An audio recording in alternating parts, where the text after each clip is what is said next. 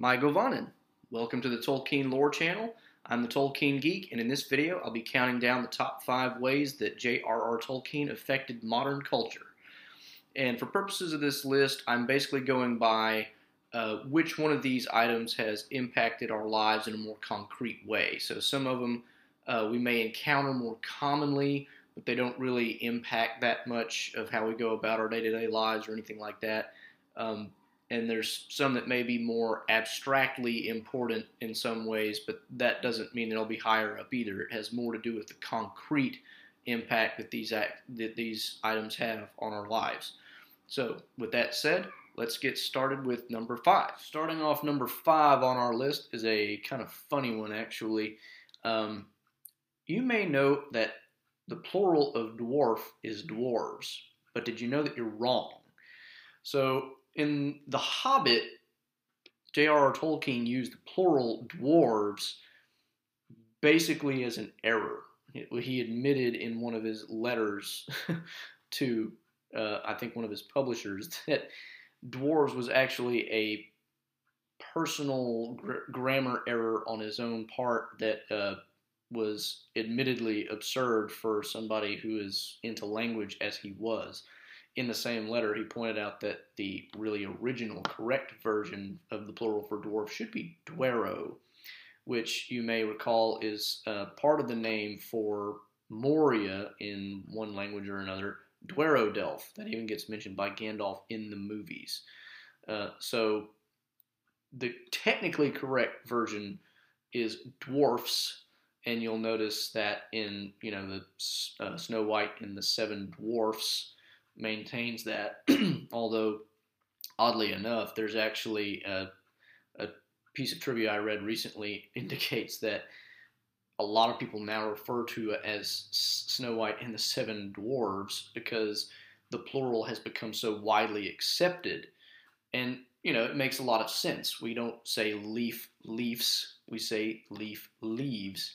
And the same for a lot of other words that end in F. They typically go VES. And so it's an easy mistake to make.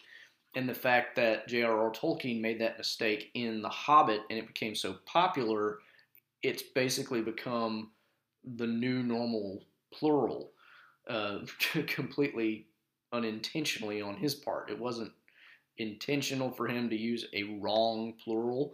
It just happened. And it just so happens that the rest of us have caught on. Apparently, now you'll still find both versions out there, but dwarves is much more common now than it used to be. So, starting off number 5 with a humorous example, but there you go. Number 4, the fantasy genre. Before Tolkien, fantasy and fairy tale were more or less synonymous, and they basically meant children's stories.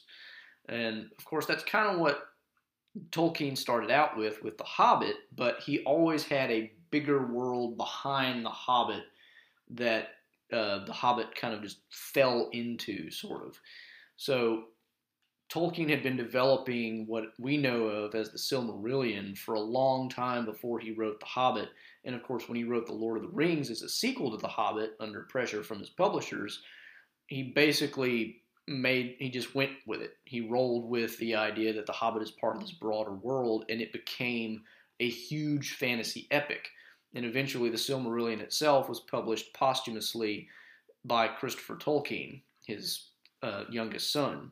So the effect that this has had on the fantasy genre in general is that we now see fantasy books lining the shelves at bookstores, not for children, although some of them can be for children or even young adults, but they're written for adults. They're not considered nursery rhyme tales or that sort of thing anymore. They're actually considered a legitimate area of, fiction that anybody of any age can enjoy. And in fact, Tolkien would be really happy about that aspect of how he's affected the world, because his view was that is the proper audience for a fantasy tale, because in his view, fantasy is a means of teaching you truths about the world without banging them over your head. So, whereas C.S. Lewis wrote in a style that you really can't miss a lot of his messaging, the messaging in Lord of the Rings is anything but explicit. There's a lot of stuff you can derive out of Lord of the Rings and other fantasy stories that do teach lessons, but they don't teach them to you directly. They're not preaching. They're teaching you some kind of truth through the storytelling in a very indirect way. And he thought that that was a lot of the purpose behind fantasy, was to convey those truths. And that's why he thought that they were for adults, really, because the younger mind is not going to grasp as much of that kind of messaging as an adult will. So that is a much more significant way in which Tolkien has changed the culture. He's made fantasy something that anybody can enjoy without being embarrassed. You don't see somebody walking around reading a fantasy novel going, "Oh, I hope nobody's watching while I'm reading this. They're going to think I'm some kind of juvenile." That doesn't happen. Whereas in his day, before he wrote Lord of the Rings, it probably would have. So that's why it hits number 4 on my. Number 3, geek culture in general. And this is kind of it follows fantasy because it actually takes a lot of the meaning from the fantasy genre too. Geek culture in general has become a lot more Tolkien-esque as a result of Tolkien's work. I mean, you can see things in video games that come directly from Tolkien. You can find Mithril everywhere. You can find, Dungeons and Dragons is basically Tolkien on paper. You're playing a Tolkien-esque world with Tolkien-esque characters all over the place. And part of that is, elves, for instance. We used to think of elves as little bitty sprightly things flying around amongst the flowers, whereas Tolkien made elves into, basically humans, but just a little bit different. They're a much more powerful race of beings than the little bitty fairies that we tend to think of in nursery rhymes. And so that and a lot of other things in geek culture, which is becoming more and more common amongst the broader culture as a whole, you'll see a lot of things in the broader culture now that would have just 10 or 20 years ago would have been considered, oh, that's just a geeky thing. That's, geeks are weird. And it's becoming more and more common for those things to make their way into the mainstream. And because of that, we're seeing a lot of things from Tolkien's world make their way into the mainstream via other means. Video games, board games, the fantasy genre. All kinds of ways in which things that Tolkien started or resurrected are now becoming much, much more commonplace. And that is probably also something that he would be fairly happy about, because it does get people to think in ways that they don't necessarily think otherwise.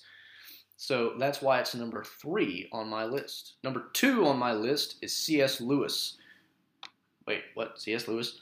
Okay, the reason C.S. Lewis makes this list is because he was a good friend of Tolkien, of course, but Tolkien was the one who actually convinced Lewis, well, not just Tolkien, but Tolkien was a big part of it.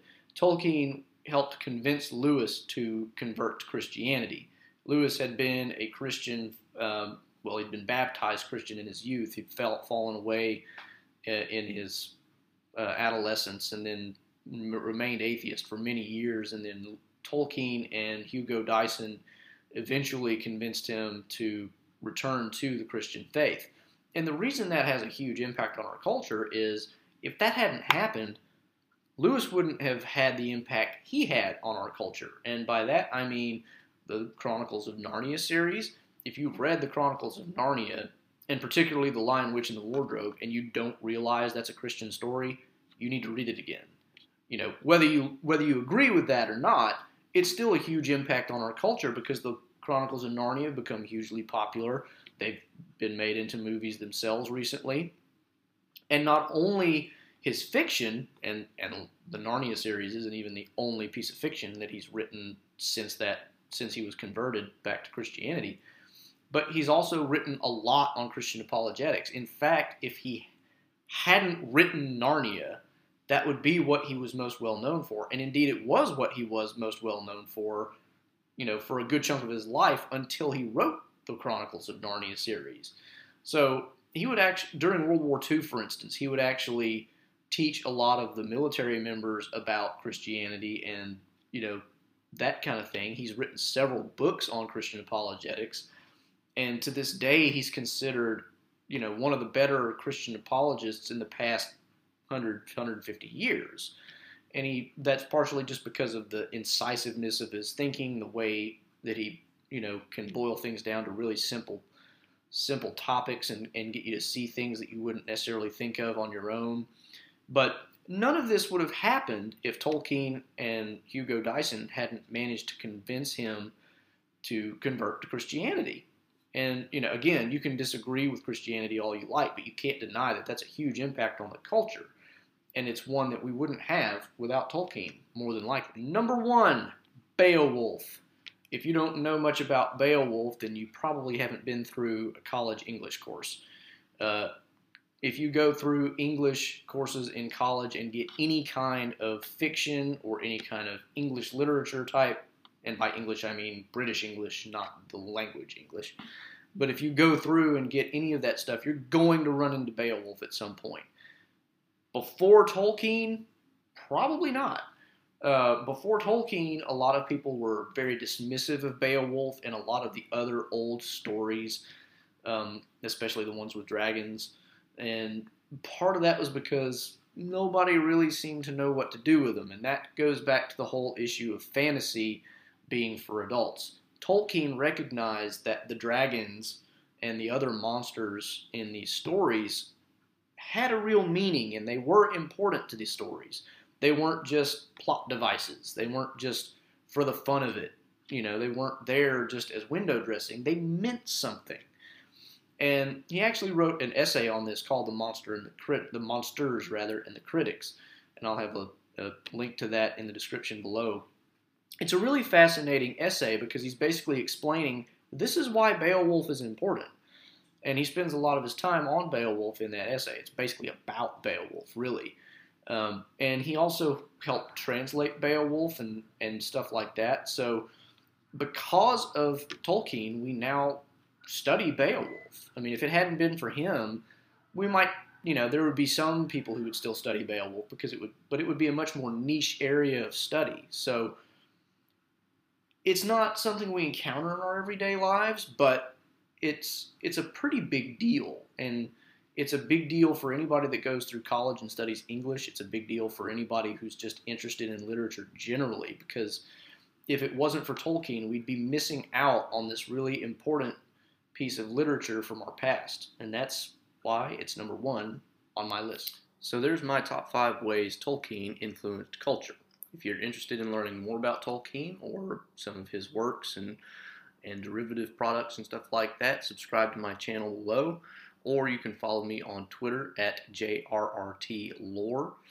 I also have links in the description below for all the works that I mentioned, The Hobbit, Beowulf, and some others, and I'll put some links in for some of Lewis's works that I mentioned as well. So check those out if you're interested, and I hope to see you next time.